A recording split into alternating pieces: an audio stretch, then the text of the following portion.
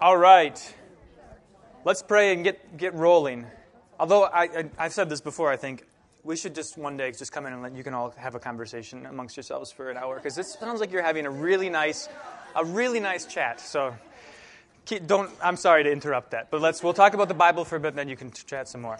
Let's pray. Lord Jesus Christ, we thank you for humbling yourself and taking on human flesh and dwelling among us. We pray that you would always guide us to your presence where you may be found, in the sacrament and in your word. Fill our hearts with a love of your goodness and a desire to do your will. We pray this in your most holy name. Amen. Do you have any questions? Any questions? Okay. So we're going to talk, the theme for today, Pastor Nelson, I think, talked about this a bit last week, about consent, which, is a relevant topic nowadays because of all the news, of course. But here's the thing I want you to come away with, is that it's actually not just relevant in the sense that it helps us understand what's going on in the world, but talking about consent, understanding consent in a broader context is actually to talk about faith. Okay, so when we're talking about consent in, say, a sexual relationship, you can, just as we can with Song of Songs, sort of back up and see this as a picture of God's relationship to His church, to you. When we talk about consent, we're doing the very same thing. So by the end, I want you to sort of be able to think of consent and faith as synonyms in some way. Okay? But first, we're going to look at some artwork. So we read Mary's The Annunciation in chapel this morning. And I have for you 3 paintings of the Annunciation. There's just, we could just do paintings of the Annunciation. They're fantastic. Take a look at this first one. This is one of my favorites. Fra Angelico from the 15th century. What do you notice? What do you see? Adam and Eve leaving the garden. Yes, thank you. So you have to get that. So isn't that what a theologian, right? This is what we discover about so many of these painters, is that they were not just great artistic minds, but that they were theologians as well. So you have Adam and Eve in the background, leaving the garden. There's the angel there, casting them out, right? Look at how lush that garden is. You get a full sense of the paradise that they were leaving, right? And their sorrow. You can see their sorrow and the fruit at their feet, right? They can't. Think about what that conveys, right? They ate the fruit and then they just discard it. It's not doing for them what they expected or hoped it would do. Okay. What else do you see? No color in them. Yeah, that's right. That's a great observation. I hadn't made that observation. There's no color. Adam and Eve are drained of color. Yeah. Good. There's something in that gray there. So, right here, you mean? It's a dove. Yep. Good. Good, very good. And so follow that ray back up to the corner, and you've got some hands. It's hard to see them. Some hands up in the corner. The top left. Oh. Okay. Sending the dove. So now... Yeah. I think that might be God the Father, but I'm not sure. We'll leave it open to interpretation.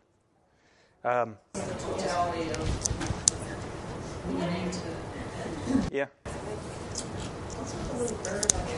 I don't know. I wondered exactly the same thing. It's obviously a particular kind of bird, right? I'd like to know.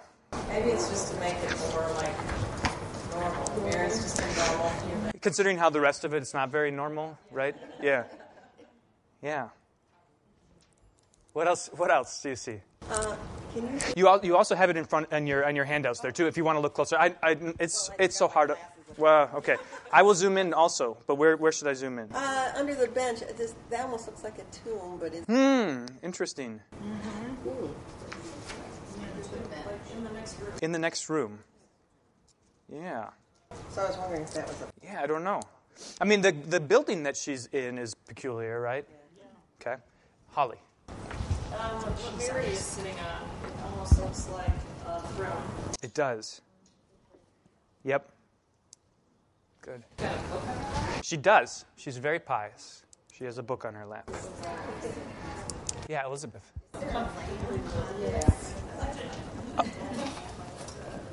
A dead lamb under the angel. I don't see it. Yeah, I'm wondering what is it? We'd have someday we'll take a trip and go see these paintings, right? Because I mean, there can be no substitute. Obviously, no substitute for seeing this in person. They are fascinating. That's right. Yeah. So a posture of humility, right? I don't know if there's any significance to this gesture besides just, it's non-threatening, right? It's a welcoming kind of a gesture, a humbling kind of a gesture. Pastor, is this in one of the churches over in Italy somewhere? It's in Italy, yep. I've seen this actually. So now, Fra Angelico has several renditions of this in churches throughout Europe, actually. And it's almost as tall as I am. It's very big, yep. Yeah. Which also then gives you, I'm fascinated by the strangeness of the building that she's in. If Mary stood up, she would hit her head on the ceiling, right? So I think that there's supposed to be some sort of we're supposed to be sort of overwhelmed by the perspective of it. And then look at the ceiling. I mean, this is if we could paint the ceiling in the sanctuary, right? Yeah. With the stars, really cool. The blue garment.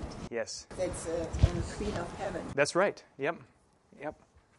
These aren't the normal angel wings that we see in other paintings either. Right. And I wish I would have shown you, if I had more time, I'd show you the other one by Fra Angelico nearby. Has an angel with really radiant rainbow-colored wings. Spectacular. The wings are your eyes are attracted to them. Really, a lot of imagination went into painting those wings. I think so. I mean, I think if you look at the color of the garment, right, and the hair. Yep, and the wings. The theme of the Holy Spirit is going right towards Mary's finger, which makes me think of... Yes. That's exactly right. Yes, and so many paintings of the Annunciation capture that precisely. You get this direct line. In many cases, it's not a beam; it's just a singular golden line going straight to her ear. Really cool. Really cool to see. Okay, one other thing to note on the bottom, if we could look more closely, we have other scenes from the life of Mary, which is there's other interesting things to note there. Take a look at the next one. This guy, boy, this didn't come out so well on the screen at all. It's really dark. So look, right. This is Tintoretto from the 16th century. He does all kinds of different things. So now make your observations about this one. What do you see? It's hard to see, isn't it? Which I think is a part of the effect. It's so... The Holy Spirit in the form of a dove yes. is above the woman. Yep. I'm assuming that's the woman. Mm-hmm. And they're like little cherubs flying around Yeah. all over there. So Tintoretto, in a lot of his biblical scenes, gives you a visual of the supernatural going on in the room. So his painting of the Last Supper, someday I'll show it to you another time, is incredible because you've got this really ordinary scene going on at a table in a building, quite like this. It's like a bar, but then in the rafters is just this swirl of, you can faintly make out these sort of white, radiant figures going, in the rafters, and it gives you this juxtaposition of the heavenly and the earthly, coming together, just as it is here. I mean, they are swarming. The angels are swarming Mary right now. Yeah. Looks like it's in the basement. Yeah, it's not a very nice setting, is it? I mean, it's featured is that pillar, that crumbling pillar, right? Just comparing Mary's body language and everything. Yes. Here is the angel has entered and she's startled compared to the first one where, okay, now I kind of know what's going on. I'm prepared to accept. Right. Yeah, so often the paintings are a bit more retrospective. So in light of what Mary says or what we know she says, we can paint her that way. Here, this is that moment when whenever an angel shows up, you're scared out of your wits, right? Yeah. The scene in the distance looks like it might show. Oh, yeah. I think, okay, so you can hardly see it. Joseph is there in the little gap right here. This is Joseph. He's out doing some carpentry. With the wall and the brick and stuff, that's like destruction. Yeah. Sin. I think it's a wonderful portrayal of the fact that it wasn't this like pristine heavenly setting. It was in the same world that you and I live in, a world in decay. And even more, think about what life was like for Israel in terms of their expectations of the prophets and the coming of the Messiah. The world was crumbling, right? There had been it's like in Samuel when we hear before Samuel's born, the word of the Lord was sparse in those days, right? Same thing's going on here. Somebody else had a hand up. Yeah, Holly. Just directly under her canopy, with her bed. Yeah. That makes me think of what we've been talking about, the consummation of the Lord. Yeah. That's great. Yeah, absolutely. So you can see in the canopy, you can see the veil that goes over the chalice at the Eucharist, or the lid of the ciborium, right? And a bridal chamber, right? Good. Kathy. I was just going to say that. Okay. Awesome. The cherubim, many cherubim with the angel, we usually think of the angel being alone. But Yeah. A company of heavenly host, right? Yeah. Now this angel also has these really robust wings. Look at those wings. And yeah. What is that thing right by, I don't know if Mary's foot is there, but it looks like a stringy pumpkin. I don't know what it is. Can't see it. Yeah, I don't know. Maybe it's a basket. Maybe. I think it's notable also that Mary is not, Mary's features are not as soft or maidenly, right? Which I think is always a really helpful thing. That it wasn't her beauty that was the reason God chose her, right? It was her blessedness among women because she was chosen. She was afraid, too. Mm-hmm. Yeah. She's Yeah. also dressed in red, and normally she's dressed in some kind of blue.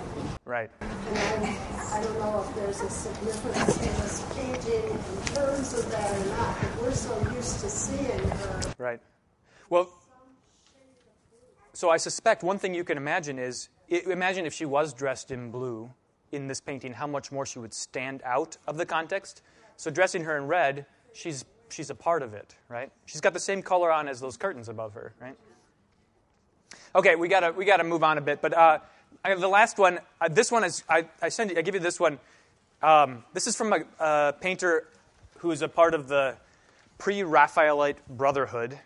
I don't know entirely what that means, except that you have all of these sort of fantastical renditions of figures. Okay, so it's like in a dream in some ways, but really very realistic features and so forth. So John William Waterhouse, I give you this one because Jessica's baby doctor, has this painting behind his desk, the reception desk in the office, which is just the coolest thing when you walk into a baby doctor's office and there's a picture of the Annunciation. Isn't that so? And I just think it's just an overwhelmingly beautiful painting, right? That angel with the hair, like the angel just blew in, right? But coming with this greeting of these flowers, right? They're lilies, yeah. Okay. So what does this have to do with consent? This might be overwhelmingly obvious, but what does this have to do with consent?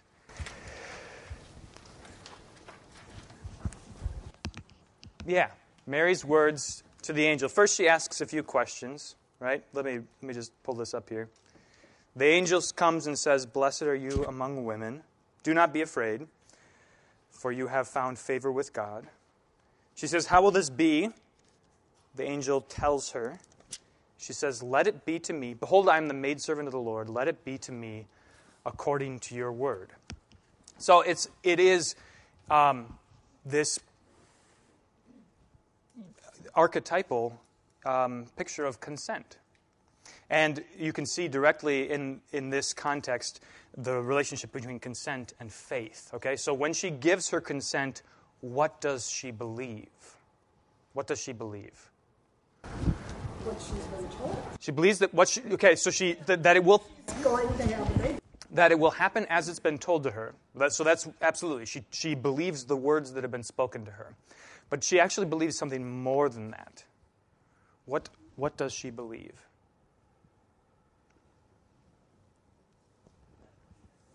Yes, that it will be her Savior, which you can generalize it a little bit. She believes that what she's consenting to will be good, right? There's no doubt in her mind that the one who's requesting her consent has her good in mind, okay? And that's the picture of faith, to believe that it will happen, what's been told to you, and that it's for your good.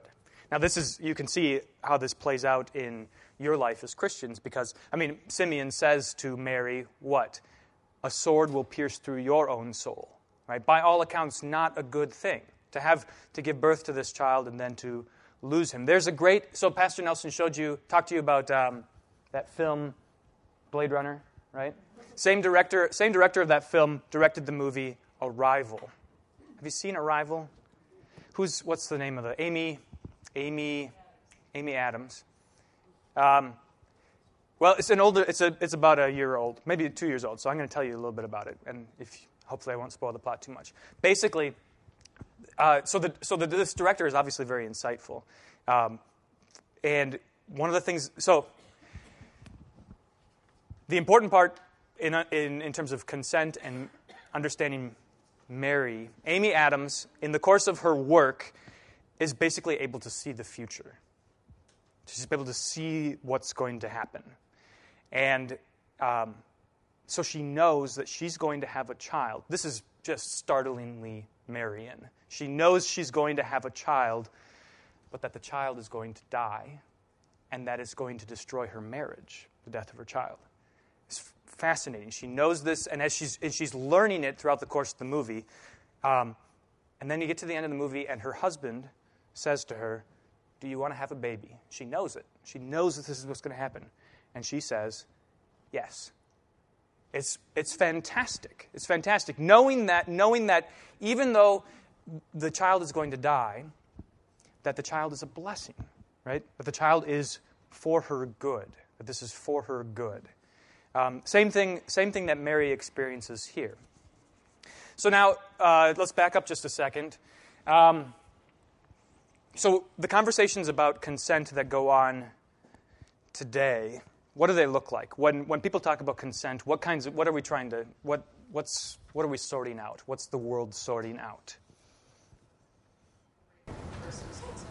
Yeah, right. Rape versus consensual sex. Okay, good. And what's the question? If you're going to frame the question, what's the question that's trying to be answered?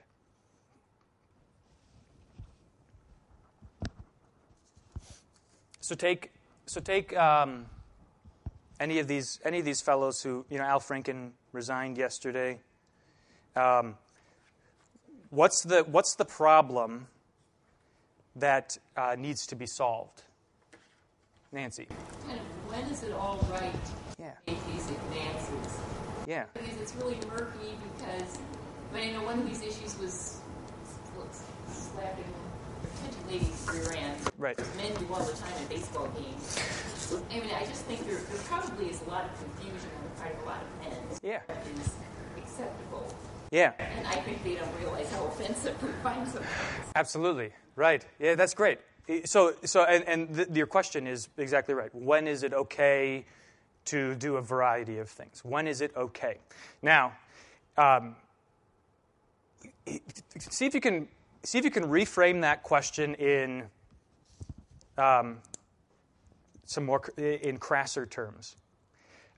So imagine you have a kid who's asking you, "Is it okay if I do such and such?" What's the kid really asking? What's the kid trying to find out? Permission. Okay. What? I'm sorry. How much can I get away with? Okay.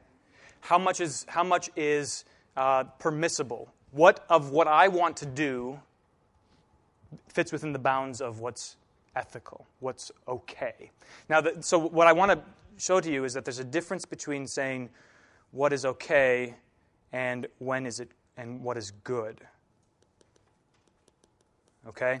So when we ask ethical questions only in terms of, basically, can I get away with this? Or have I not pushed it so far that, there will be no consequences? That's a question under the law. Okay? It's a legal question. I'm considering only myself, and the question is, how much can I pursue my own gain before I've infringed on somebody else's good? Okay? You see how that's a selfish question, a self-oriented question, which is the question that we ask by nature under the law. We say we have minds that are oriented towards seeking permission to get away with as much as we can. It's just in our nature. And that's very different from the question of what is good, right? So take a look now. Do you have any questions? Yeah, Krista. Because I think the society changed in the last 10 or 20 years. Yes. Just as you see it in movies. Right. There's no hesitant. There's no shame. That's no. There's such openness, and I think where is the holiness in this? Right. So Krista, you make a great observation that we see things morphing throughout time. So if you press that question, if you ask what is okay, what can I get away with, the boundaries are going to move until there's a crisis. This is just the way it works. So the boundaries move until there's a crisis, and then what happens inevitably is that the world reorients itself and pushes boundaries in a different direction. But notice what never happens. The question never changes from, is this okay, to, is this good, right? The world is always pushing these boundaries. We were just having Jake and I were having this exact conversation last night, and one of the things that we were talking about was how, asking the question, is this good? Our society would answer yes in a different context. So a guy who seduces a woman because he's powerful and influential, everybody's like, oh, that's terrible. But a guy who's attractive and a woman, sleeps with him, they're like, hey, good for you. Right. Yeah. Look at you, you're such a stud. Right. So it's like, it's not even like, well, that's acceptable. It's like, that's great. Yeah.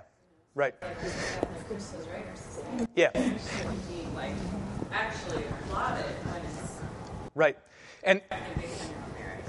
And that's because so goodness becomes attached to being able to get away with more than the previous guy, right? Or more than you used to be able to get away with. So there's an inherent fault in deciding whether or not something is good based on simply the question of consent, whether or not it's okay with if it's okay with both parties, right? Because if you say it's good because some guy got the girl that he wanted to, and you haven't said anything about love, then you really don't know anything about whether or not it's good, right? We'll work on this a little bit more.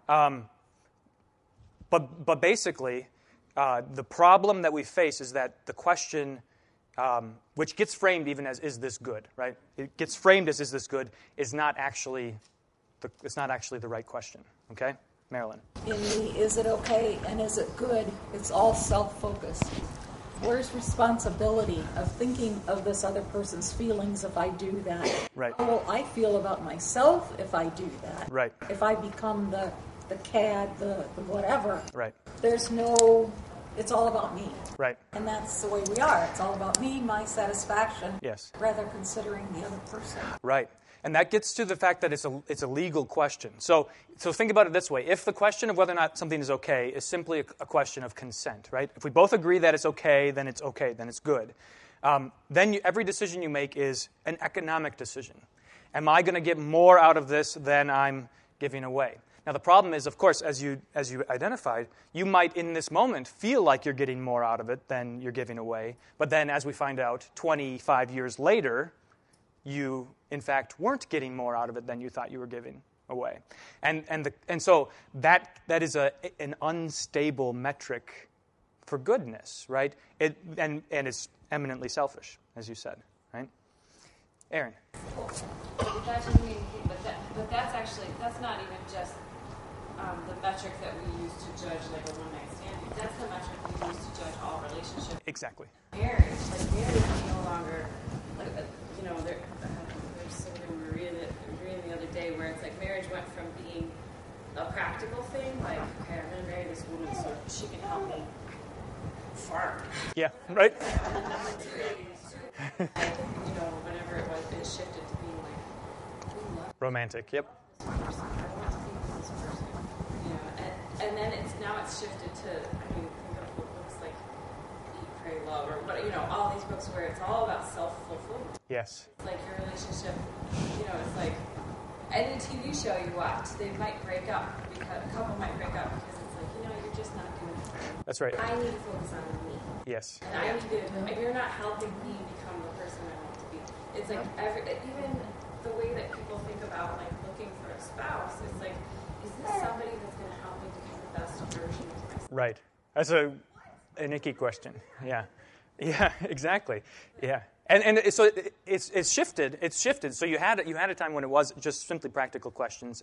And the point, one of the important points to make is that throughout the course of history, there are nonetheless, in spite of this fault of ours, good relationships, right? So even when, a couple gets married so that she can help him farm, that isn't necessarily the wrong reason to get married. The question about marriage actually is not so much are we getting married for the right reason, but what are we going to do once we're married?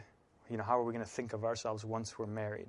The same thing goes for romantic love. Romance is a great reason you find you're attracted to a person, but the question doesn't end at that point, right? Love has to enter the equation at some point. Take a look at this essay that you got at the back. I just found this so interesting to read this essay. This is an editor for the Washington Post, and she is writing about the reaction of the world to the problems that we're facing right now. So take, for instance, Roy Moore. She talks about this in the first paragraph there. She says, this is the predictable response. The allegation becomes public. The person is generally denounced. And then, in the aftermath, the discussion moves from the specifics of the case to the general matter of consent and ethical sex. And people begin to express confusion because we find that it's murky water. And so here's how she describes this. She says in that second paragraph, people will say consent seems very complicated, especially because genuine consent is governed by all kinds of operative power dynamics. So this is the thing that we recognize more and more nowadays, that sometimes yes might actually mean no because of power inequities. Okay. So that are submerged in some cases and explicit in others. And trying to figure out how to navigate consent in a society that is increasingly conscious of the power differentials born out of race, wealth, status, and gender, people sometimes come up with interesting calculi for hashing out when it's permissible to have sex. And she gives this quotation from somebody who's remembering a conversation.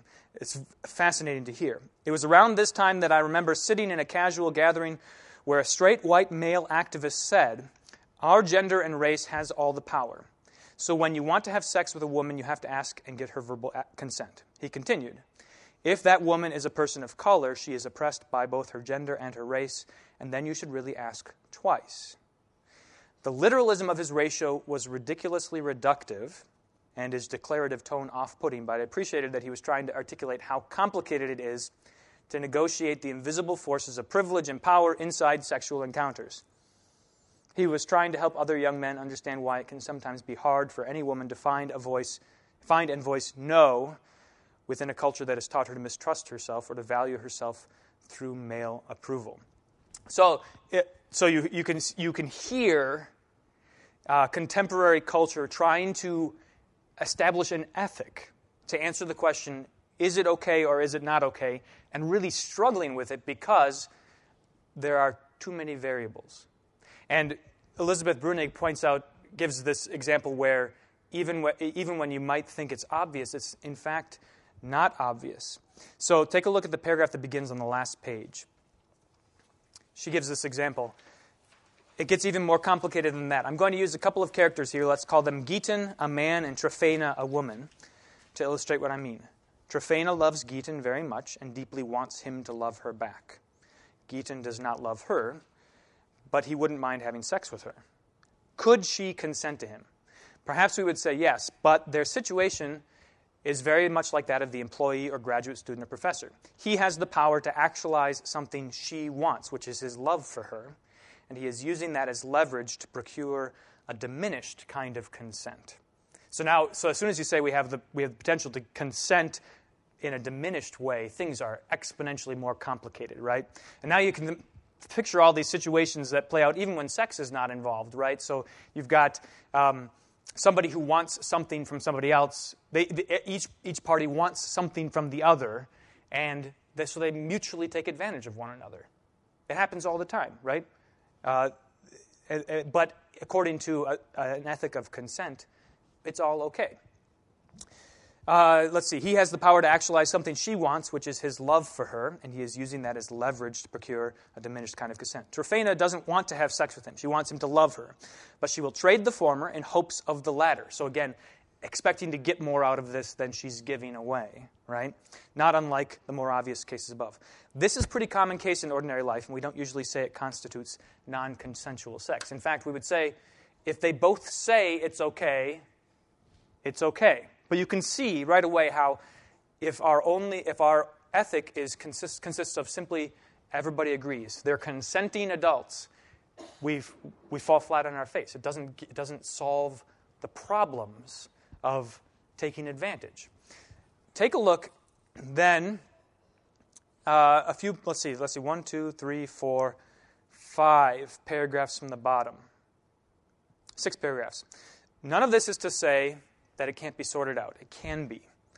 But I think the way to do it is to realize we're asking a couple of different questions disguised in one question, and that the matter of how to have ethical sex would be easier to figure out if we split the two questions up. So the first question, did the two parties consent? That is, did the parties consciously affirm agreement to have sex in this instance? All other matters aside. An affirmative answer here is necessary, but not sufficient for ethical sex. The second question is the sex proposed good for the person who has rendered consent? I argue this ought to be necessary as well for ethical sex. So now you've inserted into the equation something that nobody is really considering, right? In terms of understanding whether or not Harvey Weinstein did anything wrong, the only question we're asking is, did he actually obtain consent? Nobody's asking the question, did he consider the good of the other person, right? All that matters is the consent, okay? The last paragraph. Some might say, how do I know what's good for someone? This is really revealing here. How do I know what's good for someone? This is the question that really stops the world from asking the question in the first place. How can I know, right? How can I know? I can only trust what somebody says about their consent. The answer is that you have to know something about them, their intentions and their context, and you have to use your reason and empathy and apply the golden rule. In sex, as in life, there is little mathematical certitude. But thinking carefully and at length about how your decisions will affect other people never leads to worse results, in my experience, than acting quickly or on impulse. So she says, in order to know what's good for somebody, you actually have to know the person, right?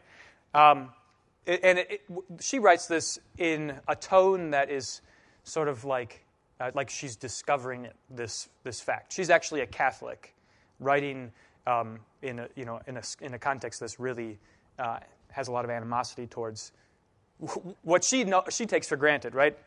Ethics regarding sex are obvious for Catholics, right? There's no doubt that sex belongs in marriage. But she's sort of feigning ignorance here in some ways to introduce the notion that love might actually be an important component, right?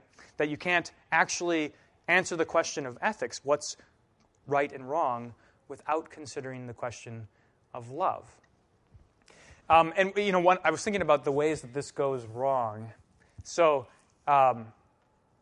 here's an extreme example to illustrate why consent only is not sufficient for deciding what's good or not. There's a famous story. You might remember this from the beginning of the early 2000s. There was a fellow in Germany who was finally discovered, had been soliciting on the internet for somebody to be a victim of his cannibalism.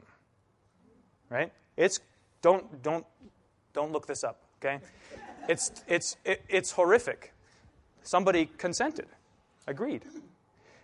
And the notion that that's all you need for something to be good, something to be okay, is two consenting parties, finds its fruition right there, right?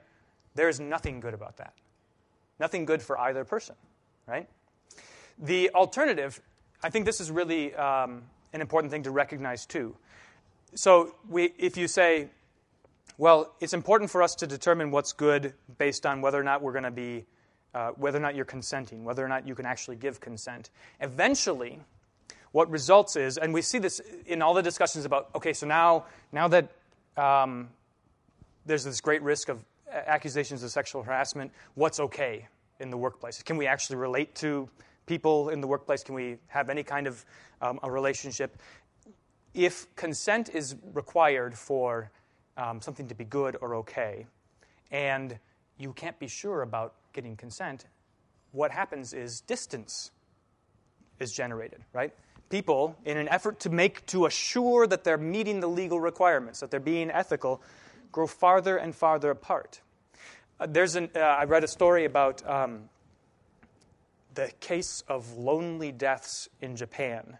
And this isn't really a manifestation of an ethics of consent gone wrong, but I think you can see in it the natural conclusion of what happens when people grow farther and farther apart for fear of hurting one another, for fear of abusing consent. They grow farther and farther apart to the point where eventually you can't be around anybody because you might be violating ethics. In Japan, they have these huge housing complexes that they were built in the 60s, and during a time when the economy was booming and people lived there with their families, and they grew old together, and families died, and now there are lonely widows and widowers living in these housing complexes, massive housing complexes, so 1,500, 2,000 units. And there's this epidemic of folks dying, and nobody knows. So, in fact, one of the extreme cases was 3 years. They discovered the guy had died when his automatic withdrawals from his bank account overdrafted his bank account finally 3 years later, right? So it's, but think about how that actually satisfies. That actually satisfies this ethic of consent, right? So if you separate yourself and have no ties to anybody, you can be sure that you're not ever actually violating anybody's consent. And that's, in some ways, the alternative, the natural conclusion we reach on the other end. Okay? Neither of those is a very good situation, because neither of them engages the question of what's good. Okay? What does love look like for this person? That's to flip the question from a negative question to a positive one. We see this in Martin Luther's explanation to the Small Catechism. So how does the explanation to "you shall not murder" go? Or "you shall not kill"? How does that go? Do you know? We should fear and love God so that we do not hurt or harm our neighbor, but help and support him in every physical need, right? So there's two parts to it. do no harm, do not hurt or harm, but also help and support. Do the good, right? And that's so that is to say that's what's missing from the conversations today. So now back up with me to the relationship between consent and faith. Okay? So think about what it means for Mary to say yes to God. Let it be to me according to your word. When she says that, she's not just a consenting adult. She's not just saying, I'm going to get more out of this than I'm giving away, right? She is trusting that what God is doing for her, to her, is out of love, right? And that's the crucial thing in any relationship, right? So any relationship is founded on, as Elizabeth Rudnick said, requires consent. Any kind of relationship. You have to agree to participate in one another's lives. But in order for it to be a real relationship, a godly relationship, you have to trust one another and trust that the good is what you're after, right? That you love one another, that you're willing to be vulnerable and open to that love at the risk of not receiving it, right?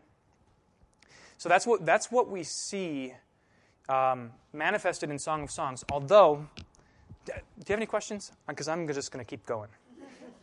Yeah, Krista. So I just was thinking, at that time when Mary was realizing that she is having a baby, how courageous she is. Yeah. At that time. Oh, yeah. She could be stoned. That's right. Yeah. Which it's a manifestation even more of her faith, right? It's not that she's going to hide it and hope that it all works out. She trusts God that He's going to carry this through. Yeah. Right. And then she feels protected. Yeah. Just something has to happen. Mm-hmm. Otherwise, she would die. Right. Yeah, that's right. That's right. And you think so. You get that picture of all these angels surrounding her, but then you have, not insignificantly, Joseph in her life, a gift to protect her. Yeah, Jan. I think when you look at those three pictures, probably the first one depicts the age of Mary at the time that this happened more closely than the other two, because she was a teenager. Yeah, right. I mean, she wasn't a 25-year-old. She wasn't a 30-year-old. She was a teenager, probably an early teenager. Yeah. And that picture probably depicts her aura Sure. at that time. The third one, to some extent, does, although that lady looks like she could be in her early 20s. Yeah. The one in the middle picture looks like she would be 35. I'm sorry. Yeah. That could be. That could be. But I think the other thing we need to remember is that every woman, every Jewish woman looked forward to the coming of the Savior. Right. Once the restoration and they came back and Israel kind of threw out all the idols and everything and got down to the real idea of, God did say this. That was how the women were brought up. And I think we need to understand that. This isn't something that, yes, she would have been startled that she was chosen, but she would have also felt like, oh, God chose me. You get that sense also in Elizabeth's greeting to Mary, right? How is it that the mother of my Lord should come to me, right? So it's not an ignorance of what's happening, right? Yeah. Yeah, good. Take a look. We're going to look at Song of Songs just for a bit here, and then I have a clip of the TV show Taxi to show you. Okay, so let's relate to the Song of Songs. I think that actually we get a really interesting vignette here in the first part of Song of Songs 5, which calls to mind what we read in chapter 3. Remember, she's dreaming in chapter 3. She wakes up and her beloved is not beside her, and she goes looking for him. It's a different scenario here. Okay? Take a look at verse 2. I slept, but my heart was awake. A sound, my beloved is knocking. Open to me, my sister, my love, my dove, my perfect one, for my head is wet with dew and my locks with the drops of night. I had put off my garment, how could I put it on? I had bathed my feet, how could I soil them? My beloved put his hand to the latch, and my heart was thrilled within me. I arose to open to my beloved, and my hands dripped with myrrh, my fingers with liquid myrrh on the handles of the bolt. I opened to my beloved, but my beloved had turned and gone. My soul failed me when he spoke. I sought him, but found him not. I called him, but he gave no answer.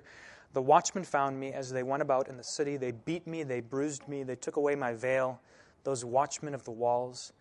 I adjure you, O daughters of Jerusalem, if you find my beloved, that you tell him I am sick with love. So what's going on here that's different than before? He left. He did. He left. Although he left before too. He was actually, when she sought him, he was not there, right? In chapter 3. Okay? Seems a little meaner. He's not. He's teasing her, if you will. I'm here. Okay. So I'm going to side with him, though. It's not. So she's hesitant, right? Verse 3. I had put off my garment. How could I put it back on, right? My feet are clean. I'm not going to soil them, right? So she delays. She hears his knock, and she hears his this wonderful litany of titles: my sister, my love, my dove, my perfect one. But she doesn't come right away. Okay. So keep going. What else? What else happens then? It says violence against her. I'm sorry. It says violence against her. Right. Something from before? No, she wasn't mistreated before. She wasn't. No, she asked the watchman where she could find him, and that was all we hear. She asked them. Okay, so notice what happens when she goes. So she's missed her beloved. She delayed, and now he's gone. Okay, when he was knocking, she didn't answer. And so what does she do? She goes out looking for him on her own, which is evidently a dangerous thing to do, right? And she suffers for it.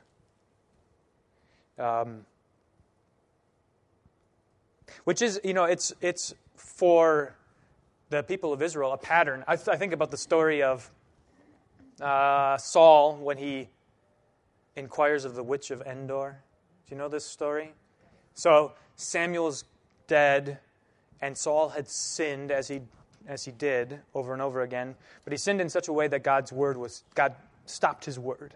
He stopped talking, stopped responding to Saul. But Saul wanted to know whether he should go into battle, and finding God wasn't there anymore, he went looking for him on his own, right? And he went, asked the witch of Endor to summon Samuel from the grave. And this figure appears. We don't know whether it was Samuel or not, but he basically says, "Why did you wake me up? Don't you know that you've sinned?" Saul's appropriate response is penitence and to wait for God, not to seek God on his own terms. But this is what Israel does. Think about the golden calf, right? God is on the mountain with Moses, giving him the 10 Commandments, and Israel says, "He's dead. That guy Moses is dead. We'll just do this on. Make for us," they say to Aaron, "make for us our God who brought us up." And they say of the golden calf, "This is our God who brought us up out of Egypt," right? So on the one hand, it serves as this warning, right? And her words at the end, "I adjure you, O daughters of Jerusalem, if you find my beloved, tell him I am sick with love." Okay, so here that sickness with love is not a fun thing, right? She's sick with love because he's not there anymore. So it serves as this warning, but also it is an opportunity for us to be really grateful for the fact that God is so present with us, right? So we live in a time and in a place where when God knocks, He doesn't trot away. You know, we have His Word always present with us. Luther talks about this in the Smalcald articles in just brilliant terms. He says, "Why do you suppose we have baptism and the sacrament and preaching and confession and absolution and the mutual consolation of the people of God? Why do we have all of those things?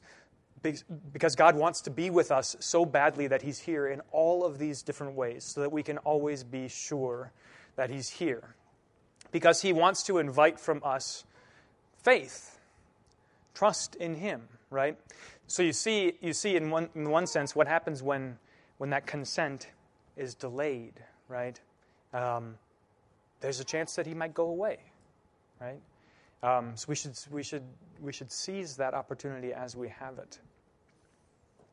Yes, Nancy. Yeah, I mean, that's great talking about it in the spiritual sense of God. Yes. But I mean, maybe I'm just with a real tying to the real world. But I read this and I think, okay, in the middle of the night, this guy comes to this lady's door. She didn't know he was coming. Right. And then, so she finally gets up and goes to the door, and then he's gone.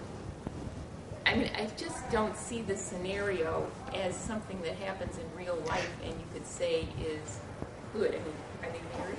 So you make an excellent point, and I think, in fact, that is part of the point is that it's not a realistic scenario. Okay, it invites an interpretation that is spiritual, because when does this happen? Right. We can interpolate a little bit. So say, for instance, Jesus says, that day will come like a thief in the night, right? So we have this strange thing where we can expect God to come when we don't expect Him to come, right? So had she been paying attention, perhaps she would have known that He might come at any moment. Also, what is it that wakes her? His knocking and His voice, right? My sheep hear my voice, right? So you fill in those blanks a little bit, and it invites this spiritual interpretation. But you're right. It's highly unrealistic. And so we have to work a little bit to put it to use. Yeah. Do you have any questions?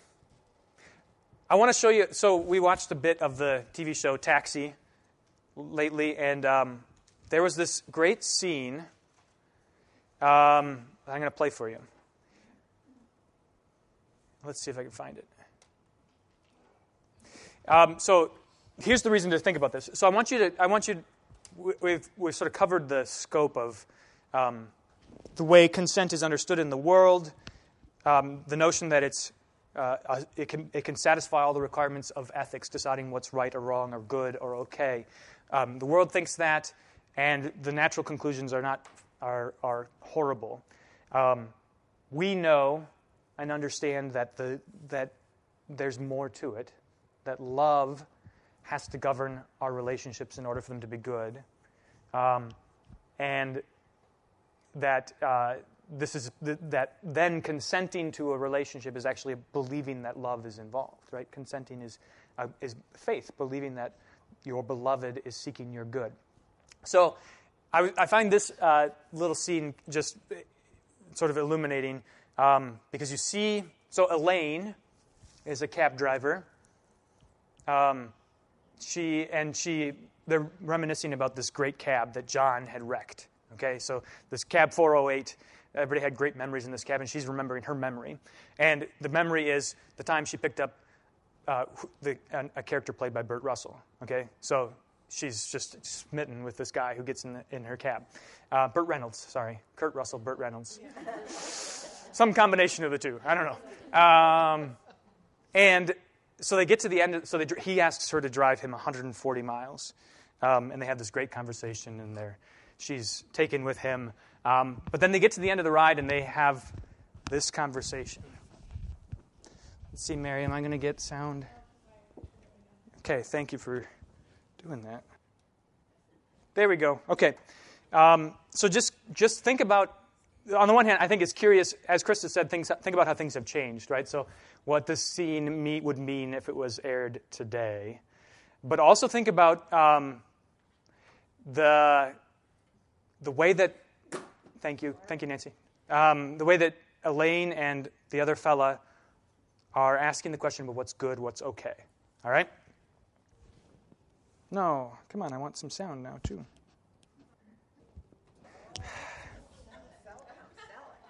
Tom Selleck, is that who that is? Shows what I know. Doesn't he look like Burt Reynolds, though? No? That's terrible. Okay, so this is clearly not working. Okay, I'll just read it to you.